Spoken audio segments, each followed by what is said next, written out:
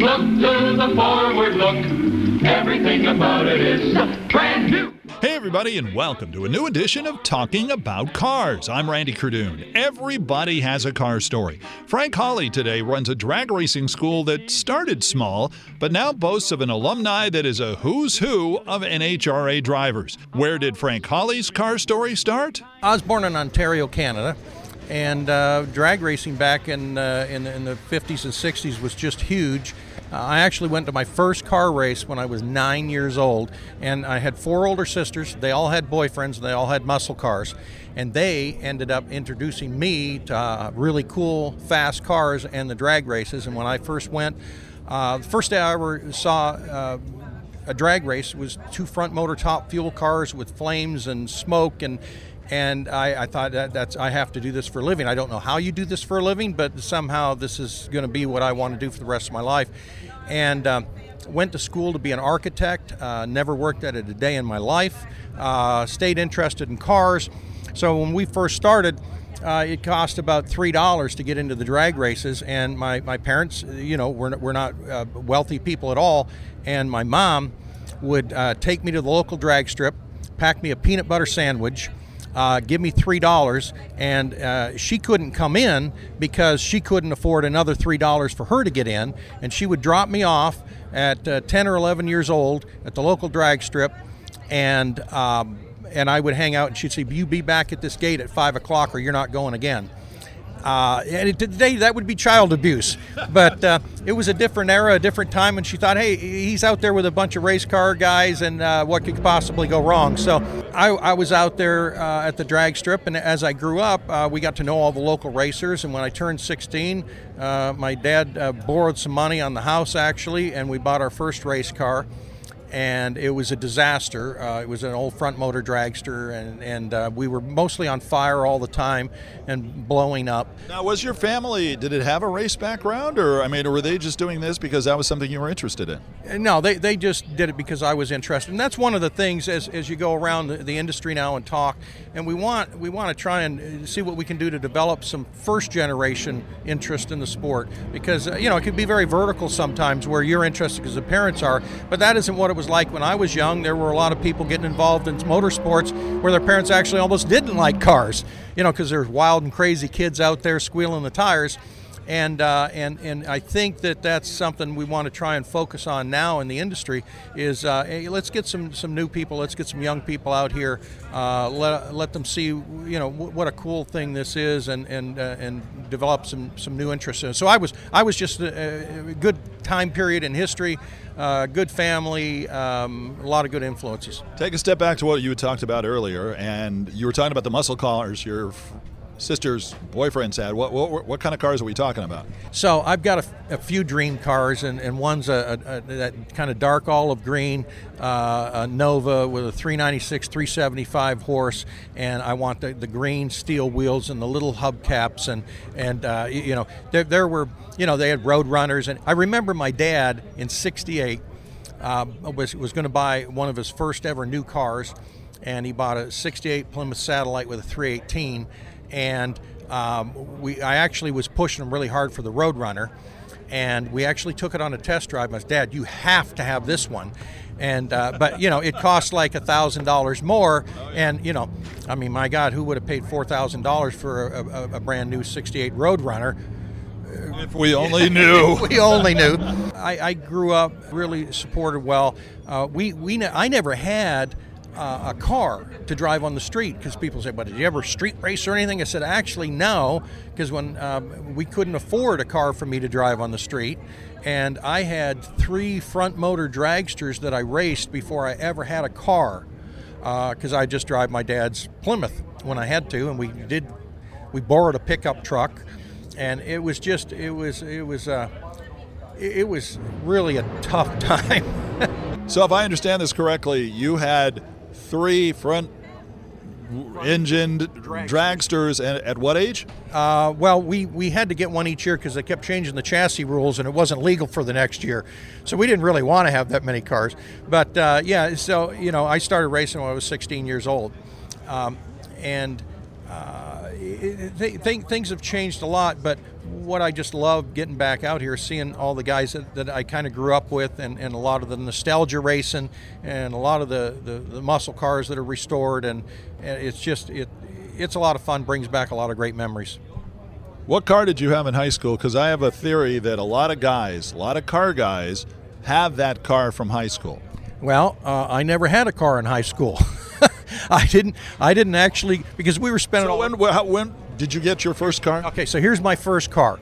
I actually had a summer job, and it was working at a company that built cement mixers for the trucks, and I got a job as a welder, but I worked the night shift, so I went in at like 4 o'clock. I worked till 2 or 3 in the morning, and I had to have a car to get to work, so I bought a 62 Pontiac convertible, and with a 6-cylinder, and I paid $75 for it, and it had a hole right in the roof above the driver's seat, the convertible top, so when it rained, it poured in on top of me. The good news is that it had a matching hole on the floor where it had rusted through, so the water would run right out. Well, that's convenient. Yeah, and it came like that. I didn't design that. That was a feature. It was with the car.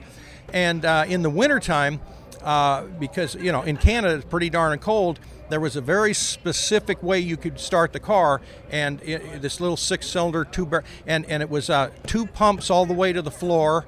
Turn it once, turn it off, a half a pump, 1 big pump, turn it on, and then it would start. And if you did not do that, you were not going to work that day with that car. So and then that didn't come with the car. I figured that out after a while. Oh, I thought that was just because it was a Parisienne. That's what it was, right? Well, it's very fancy name. Not such a nice. But the really cool thing is I sold it for $75.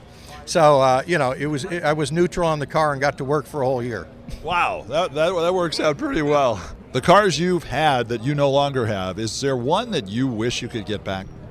Oh, I had a 66 step-side Chevy pickup truck that had a small block in it, and it was not pristine, but it was a fun vehicle to drive, and it was a little loud, and it had smoked the tires, and I always had a lot of fun with that truck, and I let it go when I didn't know that I would ever want it again, and I just needed the money back, back out of the truck. But that was one of my fun vehicles. It's really kind of a contrast, because when you drive nitro funny cars and top fuel dragsters for a living, the fact that you need a really fast street car is not necessary. You have your fill of really fast cars on the weekend. So I kind of like cruisers. I like stuff that's comfortable and rides nice and it actually isn't too loud.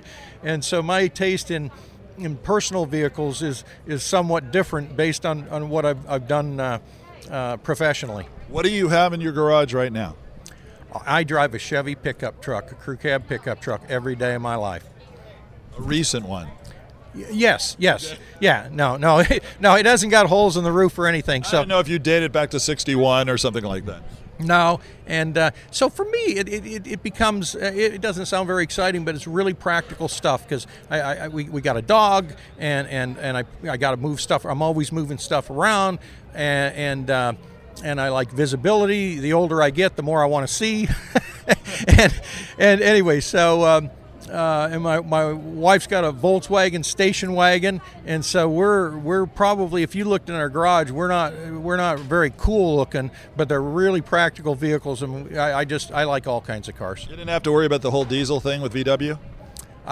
She doesn't have a diesel. Okay, good. So we're good on that side. Good call on that one. Frank, let's talk about the transition to driver to a race car school, because you've been wildly successful with yours. Not many drivers or not many other people have really, even if they've tried it, it hasn't worked out to their satisfaction. How did that transition start? So back when I was still driving full time, we spent the winter out here in California, because our last race was here, and the first race is here, and we had some friends down in Mission Viejo. And I like all kinds of racing. I like all kinds of cars, and I actually went to the Jim Russell British School of Motor Racing at Riverside and drove Formula Fords. Absolutely loved it. Went for some lapping days, which are practice days, and then I went back and drove in a few of their school races. about a year later, I thought, boy, no one has ever thought about doing a drag racing school. So at that time, there were 2 types of racing schools only. And one was, an open wheel Formula Ford school, Skip Barber, Jim Russell. The other was a Bondurant, where you could drive a sedan. Back then they were Mustangs. And we put a program together, and we bought some cars, and we started a drag racing school with no expectation that this is going to work or not work. That was 30 years ago. And half of all of the NHRA professional drivers now are graduates of ours, so it kind of caught on. But an interesting thing now, if you look at the landscape and you see all the different types of racing schools and all the NASCAR stock car schools, about a year after we started our drag racing school, I got a call one day at the office, and I was told it was Buck Baker on the phone. I said, Buck Baker, the stock car racer? I said, yeah. I said, why would Buck Baker be calling me? And he said, he introduced himself, and of course I knew who he was, and he asked, how's that school going? And I said, pretty good. And he says, I'm thinking of starting a stock car school. And that was the first ever stock car oval track NASCAR type school in the country, and he did it after watching our success with the drag racing school. And so he went and started that, and then of course there's numerous stock car schools around the country now. So we were kind of early in on the drag race or the race car school business. We have lots of different programs. We have programs where you can come and drive a 200 mile per hour alcohol funny car or dragster, but we also have programs that for like $399 you can come out, we'll put you in a real dragster, runs 10 seconds at 130 miles an hour, and we'll let you race somebody. And we call it our adventure program. So over the years, we actually started with really fast cars, and we went to slower cars to broaden the base and the appeal, and obviously the price point, so somebody can come out and have some fun and with their friends, or we do a lot of corporate groups. It's a blast. Let me ask this, and I'm always curious, when you started, was it a smooth start, or was it were there moments you kind of questioned your decision? Oh, absolutely. It was not good. we started actually, this is crazy, with alcohol funny cars, and if you wanted to drive it, we'd let you. And that was based on the fact that I grew up driving race cars and fuel cars. I didn't know anybody that didn't drive race cars, and I thought that was a very doable thing. And it was a disaster. It wasn't good at all. But we survived a while, a few years long enough to realize we need to get some more user-friendly cars and set the bar a little bit lower. And so we've learned a lot of things over the years. But yeah, it was a pretty rough start. I was a little over-ambitious. The kind of people that would come in and do it, I would imagine your first thought was, let's get people in here to get ready to race. We'll teach them how to participate in maybe NHRA stuff. But I'm assuming the kind of people that would come to your schools changed over the years. Well, it's varied. I mean, we get people that have never seen a drag race before, and they're part of a company that says, listen, we're looking for a fun, exciting activity for a bunch of our employees, and we're going to take them out and we're going to drive dragsters today. And then it ranges from that to the drivers out here today, because Tony Schumacher and Robert Height and all the Force girls and more than half the drivers here today started with our school. So there's a broad range of... This is fun, isn't it? This is my life, hollering all the time. And he's not wearing earplugs, ladies and gentlemen. I just wanted to pass that along.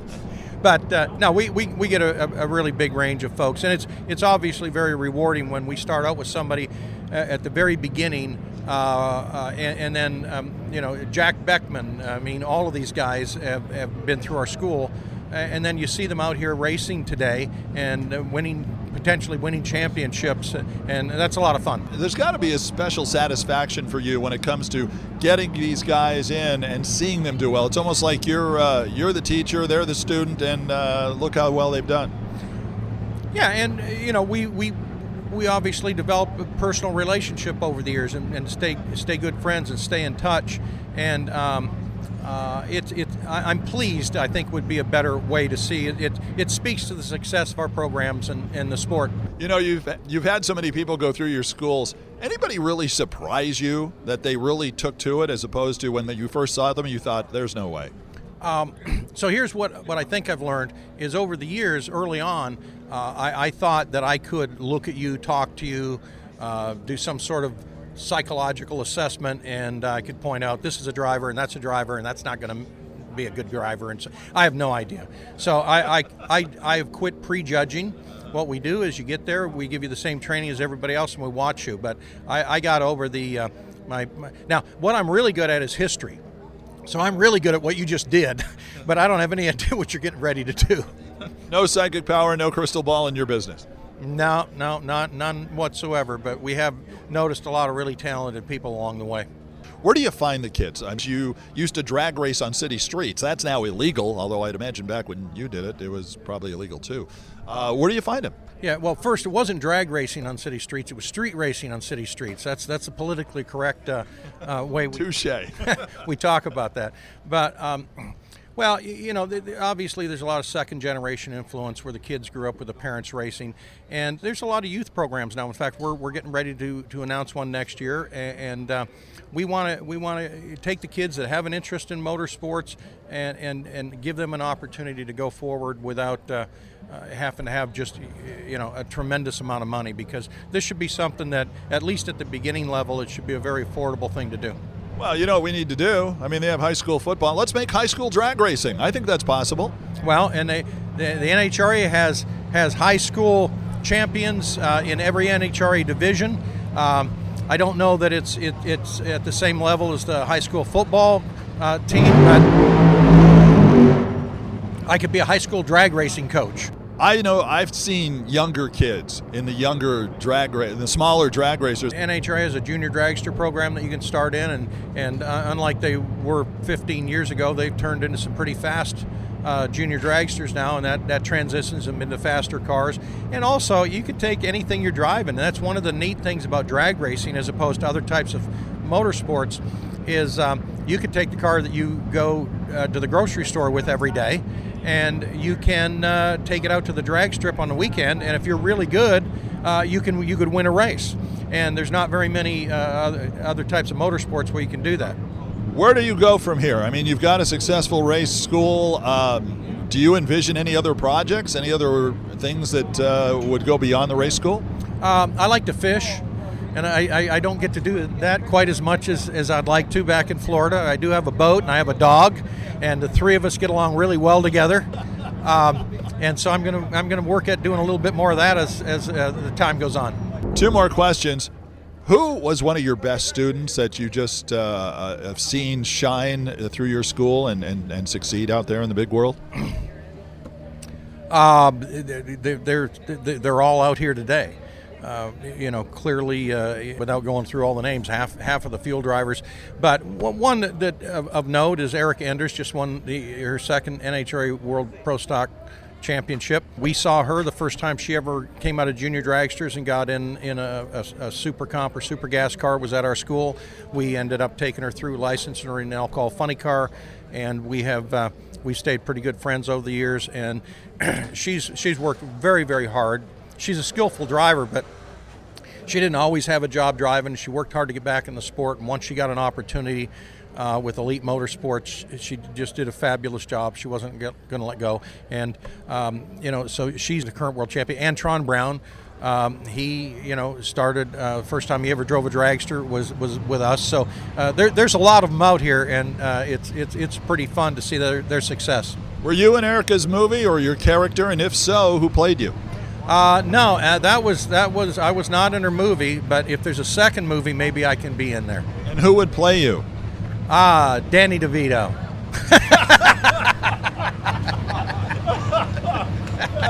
All right then. Yeah, you look some sense of humor about yourself. For the record, Danny DeVito is just 5 feet tall. 5 feet 0. Frank He's 5'9". For more information on the Hawley Racing School, go to frankhawley.com.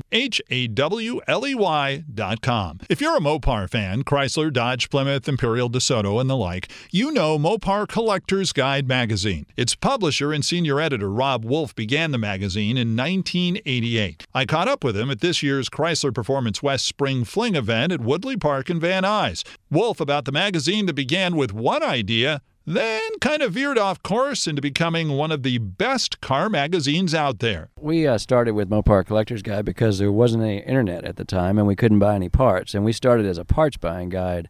So it really was a no-brainer. There was a Ford trader, there was a Corvette trader, and so why wasn't there a way to get parts? And being down south, we didn't have access to the massive parts that were in California and Ohio and Pennsylvania. So that's really the impetus of it, is how it all got started. Talk about the transition of how you became a parts location service to really, I would say, probably the best Mopar magazine out there right now. Not only because you do what you do with the cars, but the stories you tell. Well, it's, as you know, it's all about the cars with the stories. I mean, that's kind of your motto, too. And all cars have a story.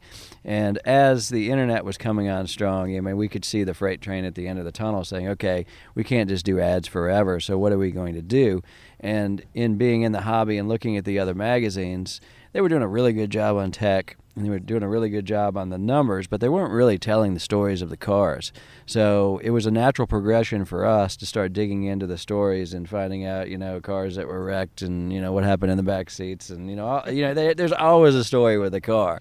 But that's always a struggle, too, because I have people now come to me with really beautiful cars, and they'll be like, it's the most beautiful restored Challenger in the world. And it's like, yeah, okay, I agree. What do you know about it? Oh, nothing. I just bought it and had it restored. And it's like, well, I can't do anything with this. And they get mad at me because it's like, I'm sorry, but I have to be able to tell a story or my readers won't like this. And they're like, but it's the nicest car in the world. I said, that's not enough. So it's really not about the quality of the car.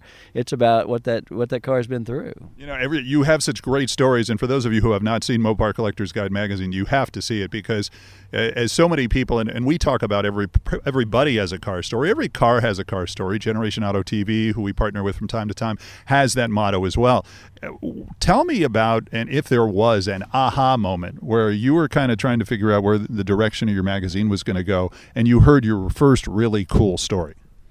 I don't think there was an aha moment, so to speak. It was, in business, you're always trying to find out, how you're going to stay alive. I mean, it's, you look back and those times were great, but it was like, okay, how are we going to pay for the printing bill next month? So there was, we've been doing this for 28 years and we've kind of figured out a formula, but I can't say that I was a genius and knew it right off the bat. It just evolved and, you kind of, hope that your readers help you out. And there wasn't really a moment other than it was what I liked.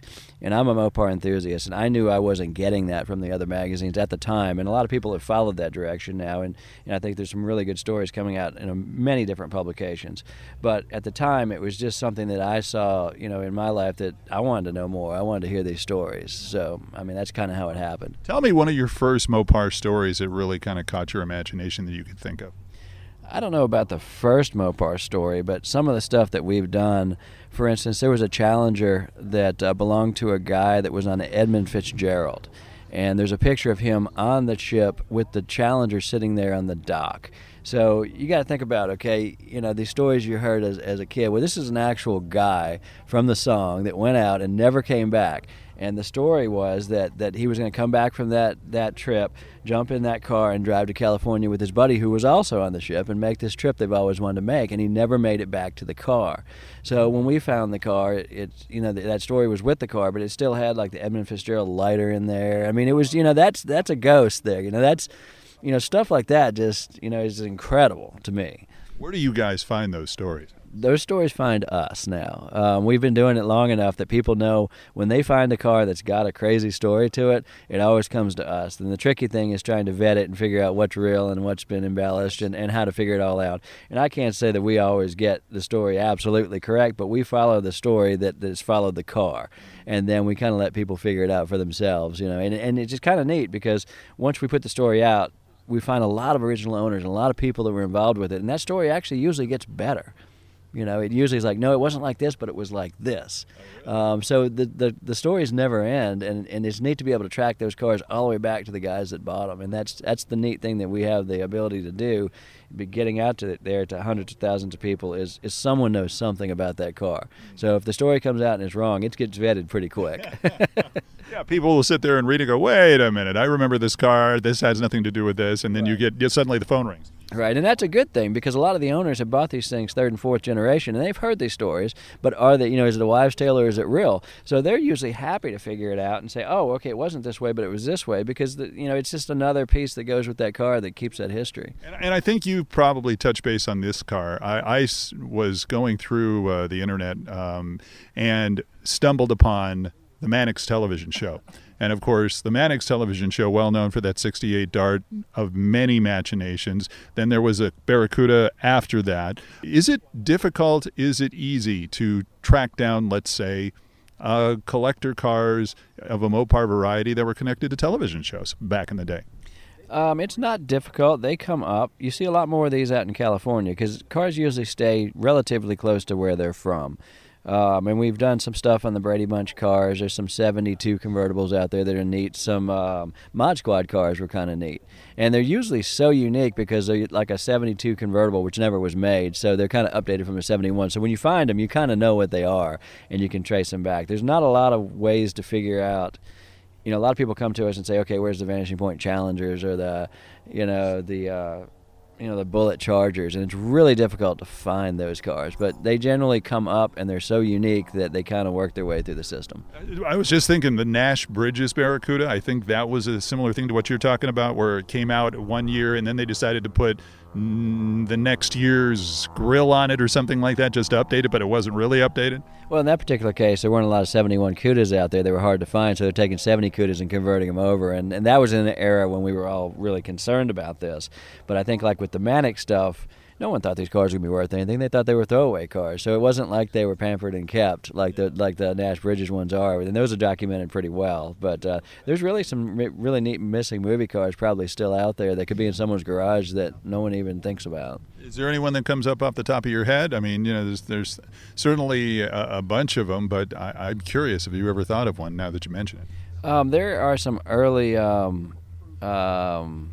Beverly Hillbillies cars. They were sponsored by Chrysler, and there was actually a 71 Challenger that Ellie Mae learned how to drive on. I don't know where that car ever ended up. Didn't the secretary, Nancy Culp, Mr. Drysdale's secretary, she drove like a 64 Polara 500 convertible or something, or maybe just a Polara convertible? It might have been a Polara, it might have been an Imperial. I'm not sure what it was, but it was always like a top-of-the-line Chrysler product, and most of them were convertibles, neat cars, and I don't know where any of that stuff went, so it's got to be out there. Now, if anybody knows where those cars are, get a hold of Rob, get a hold of me, and we'll do something fun with that, because that would be really kind of neat to do.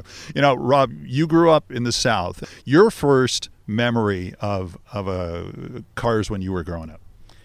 Oh, my first memory of cars, I got into cars when I was probably 8 or 9, and I was going to the grocery store and buying Hot Rod magazine.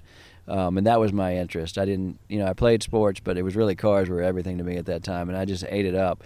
And at that time, it was all secondhand for me because I'm getting ready to be 50. So my brothers had neat cars, and everything out there was a worn-out car in somebody's backyard down south. So my brother had a 69 GTO convertible, and I was about 12 at the time, and I wanted them to keep that car. That was what I wanted for my first car, but it got sold off. And my family was a GM family, but for some reason I just gravitated towards Mopars. Now, what were your folks driving? Do you remember? Oh, my folks did not care anything about cars. My mom loved cars, but Dad thought they were just transportation. So Dad always had a station wagon, wood grain, stereotypical station wagon. If the door fell off, he put a piece of plywood on it. He did not care. He did not care. So growing up in that household was not conducive to me building cars. So it was always a struggle between me and my dad. Now, he supported me, but he didn't like that old car sitting out there. What was he driving? Pontiacs, Chevys? What was he was a Chevy man. Yeah, he was a Chevy man. So was my mom. And my brother was a Pontiac guy, and the story on that it was a Judge 4-speed convertible, red with a red interior, and the transmission went out in that car, and he made him bring it to the junkyard, and so that's how much he didn't like junk cars. So there was a lot of incentive to keep your car running in the family. Oh my gosh! So your first car was what? My first car was a '72 Charger. and that was a nothing 318 car that I saw what Dick Landy did in the magazine, so I drilled holes in it and lightened it, made it into like a kind of a street race car, cobbled it together, and ended up, being able to take most of the drivetrain out of that and bringing it over to a Challenger that I bought a body. And back then you could buy for $300 to $600. You could buy anything you want and swap it around. And that's really kind of what's missing for kids today. Is it wasn't because the cars were, I thought they were cool, but we also had the financial ability to be able to buy these things and play with them, which the kids today do not have that ability. I mean, it's expensive now. Especially the cars that we grew up with as kids. It's somehow trying to build an 80s Omni or something like that is just not the same. It's not the same, and I understand totally why people are getting the Hondas and doing it, because they're cheap fixes, and it would have been the same thing that I would have done in the day, because it was about opportunity. And hopefully, once people get into cars, they can evolve into different ones, and that's why, I support that hobby too, because that's the only chance you've got for the young people to come up is to get involved with whatever's affordable for them to play with. What's in your garage right now? In my garage right now, I have a funky chopped A100 van that you may have seen. Yes, if you've seen the magazine, and if you haven't, I implore you to go look at back issues of Mopar Collector's Guide. In fact, you had it out here one year at Spring Fling. We bought that van from Vegas, and my guys wanted to drive it back from Vegas, and I was like, my towing bill is going to be real expensive when you break down to Arizona. So we did some shows up at the Playboy Mansion for about 5 years. So we sent the van up to a buddy of mine here in Van Nuys, Ted with Picture Car Warehouse, and he said, okay, I'll look at it for you and make sure it's ready to go home.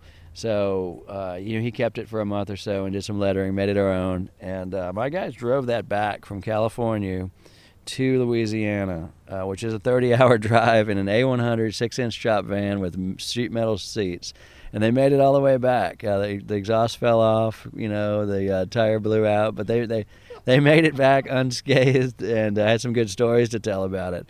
So that's one of the funky ones I have that I'll keep forever, because it's got good memories. And that, of course, the key word there is chopped, because that's, for those of you who do not know what it is, obviously the compartment where the roof is and the body is a little closer together, and that must have been interesting driving for all that distance. Yeah, I would not have wanted to do that, because you got to kind of slide way down in the seat, because it's a 6-inch chop, so it's pretty serious. So you just kind of got to lay down there and roll with it. Now, you've had so many cars, you've talked about so many cars. Are there any cars that you've had that you no longer have that you wish you didn't get rid of or would want back?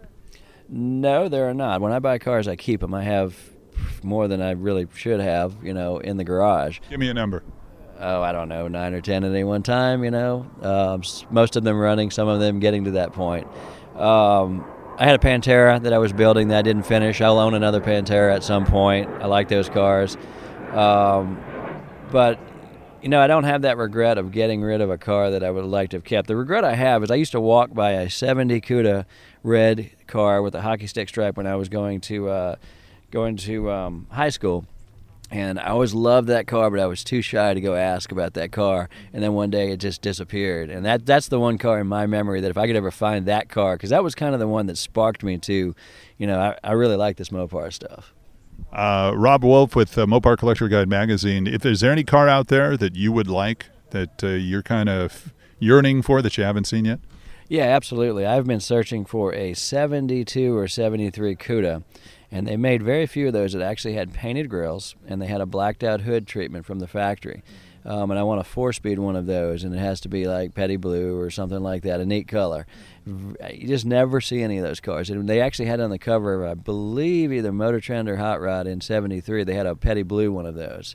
But with that hood and grill treatment, with a 4-speed would be my ultimate car to find and put back together now. Awesome. That sounds pretty great. Hey, again, if you guys haven't seen it, Mopar Collector Guide magazine, it's on newsstands. I congratulate you. You guys are now on more newsstands. We can actually see it out here in California. That's great. Newsstands are always a problem for small magazines like us. You can always go to MoparCollectorsGuide.com and get it electronically, which everybody's doing now, which is a great way to get it. But to me, still getting a paper magazine, the feel and being able to turn the pages is the way to do it. So we are very lucky we have 50-year-olds in our readership, because I think that will save us in the print world. Mopar Collector's Guides, Rob Wolf. Hey, if you like what we're doing and you're listening on iTunes, number 1, subscribe. It's free and you'll automatically get notified when a new show uploads. Then rate us and write us a review. If you're listening on SoundCloud, like us and follow us, and tell your car pals and fellow club members about all the great guests and cool stories we have on all of our Talking About Cars podcasts. gas. Also, check out the website, talkingaboutcars.net. Check out our videos as well with our partners at Generation Auto. You go to YouTube, look up Generation Auto, no space between Generation Auto when you type it in. Until next week, I'm Randy Cardoon. Join me as we have some fun talking about cars.